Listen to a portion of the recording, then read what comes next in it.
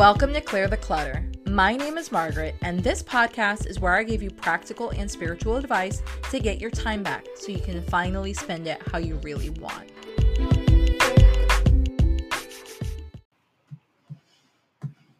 Hello. So, I'm back. You may have been wondering where I've been for the past while. Because to be honest, without looking everything up and getting distracted, I can't even tell you how long it's been since I recorded an episode. I can tell you that there have been some pretty big things that have happened. Not necessarily good things, but big things nonetheless. And I can also tell you that I'm finally ready to be back. I don't feel pressured. I don't feel pushed. I don't feel that I'm doing this out of obligation, but instead that I am at a place where I can teach the lesson I learned from a place of appreciation and not out of a place of misguided grief. So let's get started. Today, we are going to talk about where the heck I was for that long of a time. And then we're going to talk about grief. And then we're going to close things up with some journaling questions. And then, of course, we're going to dive a little bit into moving forward and what does that look like. So, grief. Let's talk about grief. So what happened? What happened was, I had a handful of podcast episodes scheduled out, and I had finally gotten to a place where I felt I was getting a good rhythm. I was able to record and have a couple of episodes scheduled ahead of time, which felt really awesome and spacious. And then I just kind of I had my schedule at that point a handful of months ago so rigid and so inflexible that literally any type of little change or buffer in my life wouldn't allow for my schedule to continue existing, which obviously is not necessarily good or realistic or practical or even healthy. I think at some point, I do think that there needs to be boundaries and things like that, but there's a difference between having a boundary and having a schedule that is so inflexible that any little hiccup in your life literally obliterates everything. And that's kind of the schedule I had set up. I thought I had built this really spacious schedule, and to a degree I had, but I didn't build a schedule that was fluid. So I had something spacious, but not fluid. So work kind of got away from me. I kind of got into the weeds a little bit. I didn't have that flexibility that I was wanting and I had talked about. Everything was super rigid. And so, I think a week passed and I realized, oh crap, I'm going to run out of episodes. And I ran out of episodes. And I was like, okay, it's not that big of a deal. Let me just make it through this one busy week. Let me get my feet under me a little bit. And then I will go ahead and kind of get back on track. It shouldn't be that big of a deal. And then within literally, I think less than 30 days. And to be honest, I don't know if I'll ever be ready to actually look at a calendar and do the math. But I can say under 30, 35 days for sure, we went from being in a household of 6 to a household of 4. And if this is the first time you've listened to this podcast or you're relatively new to the podcast, we have fur babies at the moment. We do not have human children. We just have furry children at the moment. So my husband and I started out 2019 with 3 dogs and 3 cats. And within the space of a month, we had to put down one of our dogs and one of our cats. And both of them were brutal. I'm not even going to try and sugarcoat it. I tried a couple weeks ago recording this episode, and I was still at a point where the grief was still too overwhelming, and I almost was slightly re-traumatizing myself. I just ended up not even publishing the episodes. I'll take them down and, maybe one day I might publish them. It's the story of what actually happened. But right now I can recognize that it was more re-traumatizing than it was helpful.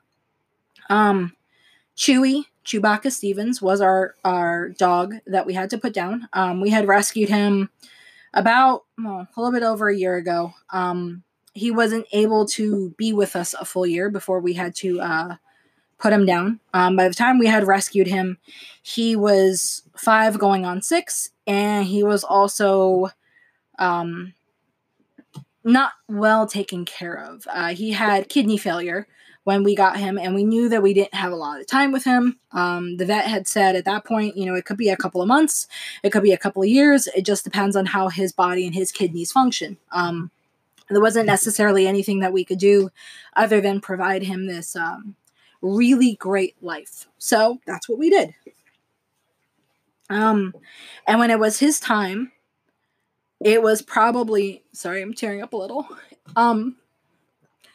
It was super peaceful. He was in some discomfort, and I'm not going to even try and say he wasn't, but we got to spend time with him. He had lived we had made it that, God, if anyone ever wants to come back and be reincarnated as one of my animals, you are going to live a posh ass life, because we had made every single day for all 6 of them. And during that time, we had Chewy and Angel. Just freaking amazing. And when Chewy's time came, we knew that it was time to do the right thing and make sure he didn't suffer anymore. And we had to say goodbye. And that shit sucked. But what made it worse wasn't necessarily saying goodbye, because we knew that we were literally on borrowed time. And we knew that, without a doubt, he had an amazing fucking life. So none of that was any regret. It was just feeling a little bit of being robbed. But what made it worse was less than 30 days later, our 19-year-old cat had to be put down, because it was his time too. Sorry. I promised myself I wouldn't cry. Tears of joy. Tears of being grateful. But just like with everything, it was his time. And when it was his time, it was his time. But what made it hard was I had Angel for 19 years. He predated the husband, which is saying something, because I've known Ben since we were in 5th grade. And we've been together since we were in high school. So to have someone, Angel's my baby, but to have someone be with you for that long and for you to have to lose them just sucks no matter what. Compounding that on top of losing Chewy within the span of a month just fucking sucked, and it wrecked me. I literally went numb. And then I started to spiral into the grief a little bit. I reached out to a couple of my friends, and I told them, I emailed them what was happening, and I was like, hey, I'm going to go off the grid for a little bit. Like, I'm just not in a good place. All I keep doing is crying, and I need to take time, and I need to grieve. And they were awesome, and they were supportive. And I think in that instance, I did the right thing. Where I didn't do the right thing was I let myself spiral into the grief. And that isn't healthy. I hadn't realized how bad spiraling into the grief had been until my husband mentioned the fact that, like, a couple months later, I was still hysterically crying at least once a week. The most randomest thing would set me off. I still wasn't acting like myself, and it wasn't in a sense of, hey, you need to rush and move past this, and why aren't you, it wasn't in a negative sense per se. It was in a sense of, this isn't healthy, and you're also doing them a disservice by not honoring them, not remembering the fact that for one of them, you had for literally 19 years, and most people would kill for that time span with their pets, let alone you got that. And then with Chewy, we knew again from the get-go, and we loved every moment that we had with him. So it went from being attached to the anger around it and not fully grieving, instead of honoring the life that we had with them, being grateful with the life that we had with them, and knowing that I think of it as a soul pact where both us as mommy and daddy and them as the baby We both are in this soul pack together, in this journey together, and we both agreed before either of us were ever conscious of it. It's a kind of a soulful karmic agreement that we will both be there for each other, and we will both grow together, and we will both teach each other something. So that's why I say, if you ever want to have a really good life, come back as one of my pets, because you get just like top of the line treatment for freaking sure. So, sorry, didn't mean to sniffle on you guys. So, needless to say, instead of grieving, I did start to grieve. I did start to process that. I did start to do the things that made me feel better, but I kind of got stuck a little bit. I almost got stuck in this one point of the grieving process where I was stuck on repeat, and I couldn't get past it. And it wasn't good. It wasn't healthy. And from the time I've taken to look at that grief, process that grief, and also honor that grief, I've got some questions for you that you can use as a journaling prompt if you are in the process of grieving, whether it's now, whether it's sometime down the road. You're more than welcome to re-listen to this episode or go to the blog and see the questions, relook at the questions, and kind of have it help you move along the path of grieving. I don't believe that there should be a specific time frame in regards to grieving. I just believe that there are times where it can kind of get stuck at an unhealthy point, and you need to go through all the stages of grief, not just be stuck in one or two or three of the loops.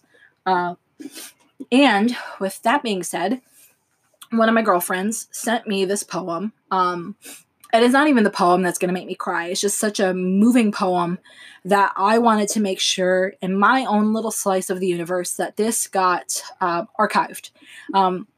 I'll make sure to link to it in the show notes, so don't worry about that. You'll be able to see it. It's a Reddit post, and it's just genuinely beautiful. And through this grieving process and through the whole shebang, this was something that kind of gave me a lot of comfort, and I hope that it can give you comfort. So if you hear me sniffle or, tear up a little bit, it's just because I found what this person wrote to be so moving and so beautiful that I couldn't not be moved by it. No matter how many times I read it, I'm still deeply grateful and moved by what this person wrote. So without further ado, I am going to read you this poem.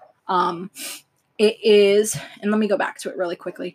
So it's a guy on Reddit posting a thing that says, my friend just died and I don't know what to do. And this is someone that's responding to his post on Reddit. So here it goes. Beginning of the poem. All right, here it goes. I'm old. What that means is that I've survived so far, and a lot of people I've known and loved did not. I've lost friends, best friends, acquaintances, coworkers, grandparents, mom, relatives, teachers, mentors, students, neighbors, and a host of other folks. I have no children, and I can't imagine the pain it must be to lose a child. But here's my 2 cents. I wish I could go and say you get used to people dying. I never did. I don't want to. It tears a hole through me whenever someone I love dies, no matter the circumstances. I don't want it to not matter. I don't want it to be something that just passes. My scars are a testament to the love and the relationship that I had for them and with that person. And if that scar is deep, so was the love. So be it. Scars are a testament to life. Scars are a testament that I can love deeply and live deeply and be cut or even gouged, and that I can heal and continue to live and continue to love. And the scar tissue is even stronger than the original flesh ever was. Scars are a testament to life. Scars are only ugly to people who can't see. As for grief, you'll find it comes in waves. This is normally when I tear up, so sorry. When the ship is first wrecked, you're drowning with all the wreckage around you. Everything is floating. Everything floating around you reminds me of the beauty and the magnificence of the ship that was and is no more. And all you can do is float. You find some pieces of the wreckage and you hang on for a while. Maybe it's something physical. Maybe it's a happy memory or a photograph. Maybe it's a person who is also floating. For a while, all you can do is float. Stay alive. In the beginning, the waves are 100 feet tall and crashing over you without mercy. They come 10 seconds apart and don't even give you time to catch your breath. Boom, boom, boom, boom. All you can do is hang on and float. After a while, maybe weeks, maybe months, you'll find that the waves are still 100 feet tall, but they come further apart. When they come, they still crash over you and wipe you out. But in between, you can breathe. You can function. You never know what's going to trigger the grief. It may be a song. It may be a picture. It may be a street intersection. The smell of a cup of coffee. It can just be about anything. And the wave comes crashing. Boom! But in between waves, there is life. Somewhere down the line, it is different for everybody. You'll find that the waves are only 80 feet tall or 50 feet tall. And while they still come, they come further apart. You can see them coming. An anniversary, a birthday, a Christmas, or a landing at O'Hare. You can see it coming for the most part and prepare yourself. And when it washes over you, you know that somehow you will, again, come out of the other side. Soaking wet, sputtering, still hanging on to some tiny piece of the wreckage, but you'll come out. Take it from an old guy. The waves never stop coming. And somehow you don't really want them to. But you learn that you'll survive them. And other waves will come. And you'll survive them too. If you're lucky, you'll have lots of scars from lots of love and lots of shipwrecks.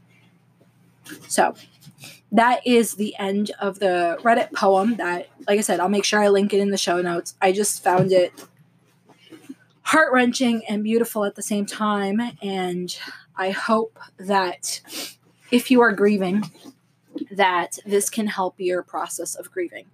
Right now, we're going to take a little break. I'm going to go blow my nose, and then I'll come back and give you some journal prompts that you can use to do a little more digging into your own grief and what that process can look like for you. Okay, we are back. I got a chance to blow my nose, and I hope that that poem moved you as deeply as it moved me. And just kind of, not necessarily wrapping up the grief, but looking at the other side of grief, per se. Again, I want you to honor whatever grief you have. So whether it is the loss of a fur baby, a friend, a family member, a freaking natural disaster that you witnessed, it doesn't matter what it is. You don't have to justify it. I just want you to honor that grief. And with that being said, I want to bring up some journal prompts.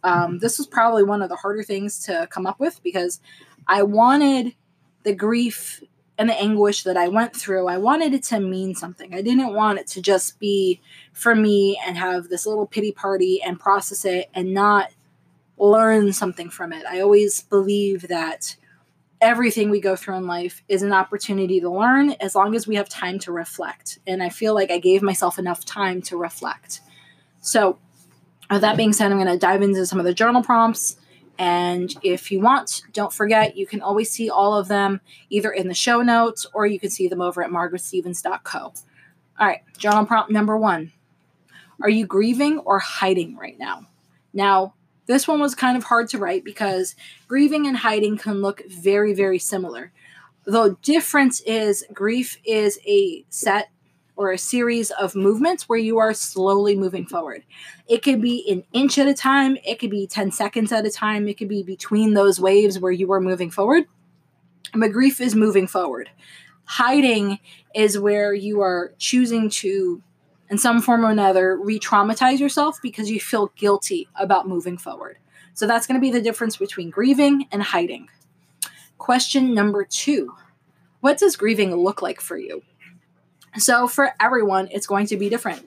I'm going to have a different grieving process than my husband's going to have. My parents are going to have a different grieving process than me. So it doesn't matter what someone else's grieving process looks like, but whether it's in a calm time that you think about this, or maybe it's in the middle of chaos and shit's hitting the fan, I would like you to start to think about what a grieving process looks like for you. So that might mean finding a way to get some closure. That might mean, creating a memorial or honoring memories or doing something, whatever it is. I don't want to color what grieving can look like for you, but I want you to have some understanding and some process of what grieving can look like for you, so that when you're in the thick of it, you can kind of know where you are at and not get lost in the waves. All right, question number 3. Was there something you wish you would have said or did to help you reach closure at that time? So that can be a lot of things. And again, it's going to be an open-ended statement, just because I don't want to try and perceive what type of grief you're going through. I ended up discovering that there was something I wish I had done and said during the grieving time. And just the fact that I needed to acknowledge that and honor that and come to terms with that helped me move forward in my grief. I didn't have to go through the extremes of making this declaration and doing this whole hoopla and this process. For me, knowing that there was something I wish I had done differently, knowing there was something I wish I had said, was enough for me to go ahead and move forward and reach closure. And so sometimes that is for you. It doesn't have to be a requirement of grief, but sometimes it can definitely help. And if you don't have the opportunity, obviously, to do or say the things that you did, what would that look like for you? Does that mean saying it to the ashes or the urn or the burial spot? Does it mean writing a letter? Does it mean talking to someone?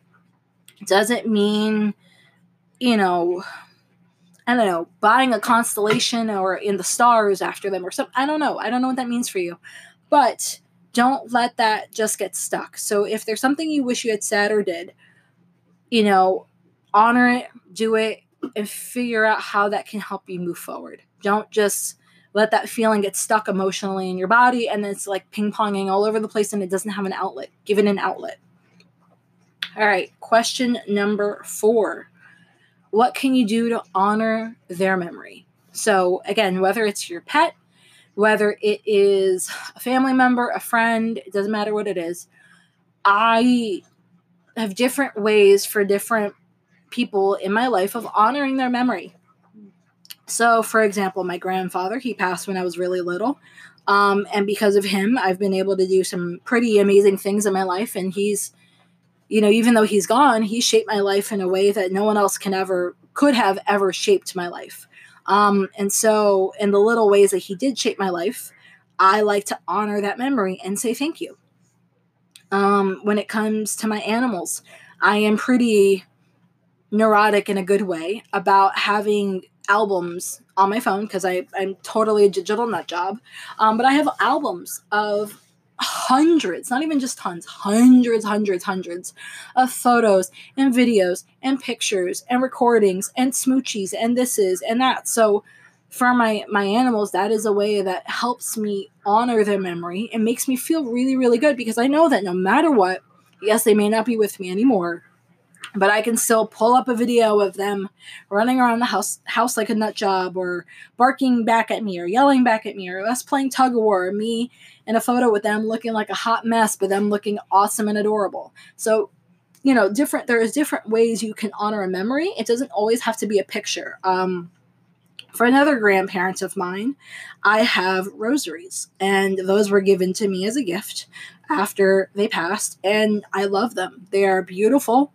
I don't necessarily have a ton of pictures or any other versions of a memory, but those rosaries are totally enough, and I feel so lucky and blessed to have them. From my godmother, it's the silliest thing in the world, but it means so much to me. Before she passed, I was in my early 20s. She had given me this leather watch. It's a leather band, and it's a cute wide-faced silver watch, and honestly, it probably doesn't even cost more than $50, but because she given it to me and it was one of my last presents from her, and I know she picked it out for me because I was kind of a new professional and I was always talking about wanting to make sure I was on time and this and that, because I knew how she picked it out and why she picked it out, that $50 watch means the world to me. So a memory and honoring the memory doesn't have to just be pictures. It could sometimes be a physical thing. Sometimes it could be a place. if having a special place where the two of you created a lot of memories, if that feels good, then make sure you honor that, whether it is going there, keeping it clean, volunteering, just going back and saying a little prayer and saying thank you. It doesn't necessarily matter what it is, as long as you feel joy and gratitude when you are honoring that memory. And then question number 5. Who do you need to reach out to if you feel yourself spiraling out of control with the grief? So with that being said, sometimes that means a therapist. I've pretty sure I've been honest about it on the podcast. If not, we just haven't gotten into it yet. But I've gone to therapy. I believe that there is nothing wrong with therapy. It doesn't matter why you need therapy. If we can go to the doctor for our teeth, obviously the dentist. If we can go to the dentist for our teeth, if we can go to a gynecologist, if we can go to a heart specialist, if we can go through all these other doctors, I genuinely don't understand why there's a big stigma around going to a therapist. So it could be a psychologist, it could be a psychiatrist, it could be a grief counselor, it could be a volunteer grief counselor, it could be your pastor, it could be your shaman. It doesn't matter. Someone that would be an authority figure to help you process the grief. I deeply, deeply, deeply believe in that, because I know that out of all of the times I've gone to therapy, I've always gone with the intention of having my therapist teach me something so that I could be that much stronger on my own the next time I faced whatever it was. So whether it was anxiety or depression or feeling like I was overwhelmed or grief, I always, even when I was really, really little and I would go to one of my first therapy sessions, the least that I can remember was, I was in like elementary school. And my grandfather had passed, and I wasn't handling it well, or at least from what I can remember. And I used to go to this, kids grief counselor in the school. They would pull me out during whatever, free writing or class or whatever it was. But they would pull me out, and I remember her just having a soothing voice and us talking and us drawing clouds and these really gorgeous blue colors and just peace. So I have a very fond and long history of going to therapists when I felt I needed help. So if you feel that you're spiraling, I want you to have someone that you could talk to without shame or judgment to help pull you out of that and kind of, grab your arms and do what Rose couldn't do for Leo and, Titanic, and pull you out of the water. Because sometimes just holding on isn't enough, and it needs to be healthy. So again, it can be a therapist, it could be a counselor, it could be your spouse, it could be a bestie, it could be 800 hotline. It doesn't matter who it is. It just matters that you know who you could reach out to, even if that means you pay them, so that you could honor the grief, process the grief, and not get stuck and spiral into the grief. So with that being said, I kind of want to wrap up the grief part of this podcast. I want to, like I said, say thank you for everyone that has listened to all the previous episodes, everyone that has waited. And I finally feel ready to be back to the podcast. I feel like I have a bunch of new things and new perspectives to teach you and share with you and be vulnerable with you. And I also am going to openly admit that I need to get better at building a more flexible schedule, because obviously there's not a big enough buffer in my life that I can kind of handle a crisis and still have this podcast keep going. While I was, processing the grief and all that, sometimes it would just kind of get this like bug and I'd be like, oh my God, I got to work on the podcast. And I did a ton of journaling in regards to what did I want from the podcast? What does it look like a year from now? Who is it meant to serve? And all the kind of nitty gritties and thought processes behind it. Eventually, I will either hire a VA or just create more space to where I can actually advertise the stuff on social media. part of me just isn't really that interested in it, but the other part is, chastising myself because I don't want to be selfish. I want this podcast to get into the hands of people that need it. And that could mean either hiring someone, or just kind of getting out of my own way and, posting this podcast on Facebook and on the Instas and things like that. So, there's thought processes in regards to that, but first and foremost, regardless of Facebook or Instagram or whatever the heck the next hot platform is, none of that really matters. What matters the most is getting out consistent episodes to you guys. So let's just say I am working on it. I am working on being more fluid. I am working on figuring out how to deliver consistent episodes to you guys, but also not overwhelm you. I don't want to, go crazy and create all of these episodes and podcasts and kind of slam you guys all at once. I miss the 2-time-a-week rhythm. I think I just have to tweak the dates, or not dates, like the days I release the episodes. They just don't feel in alignment with me anymore. So that part I got to tweak. But like I said, the 2 times a week feels really, really good. So that is my commitment to you. That is my way to honor the grief that I went through, honor the memory of Angel and Chewy, to say that all of the things that I have experienced and witnessed and been blessed to have gone through will not just die with me. They will be recorded somewhere out in the ether so that they can help someone else, whether it is grow, whether it is find their voice, whether that means just has someone in their ears that they feel, has their back, even if I never meet you in person. That is my way of honoring my baby's memories. I was able to give them an amazing life, and I've been very blessed throughout my life. And I feel the calling, for lack of a better word, to share those blessings and those lessons and those struggles with you, because not talking about them feels selfish. Where in the past it didn't feel selfish, now it's to the point where I feel I've been so blessed in so many different ways, and I've learned things so quickly, and I've chosen to sometimes, and sometimes I haven't. I've been forced to. But I feel that holding all of this knowledge and this thoughts and this growth inside just feels selfish.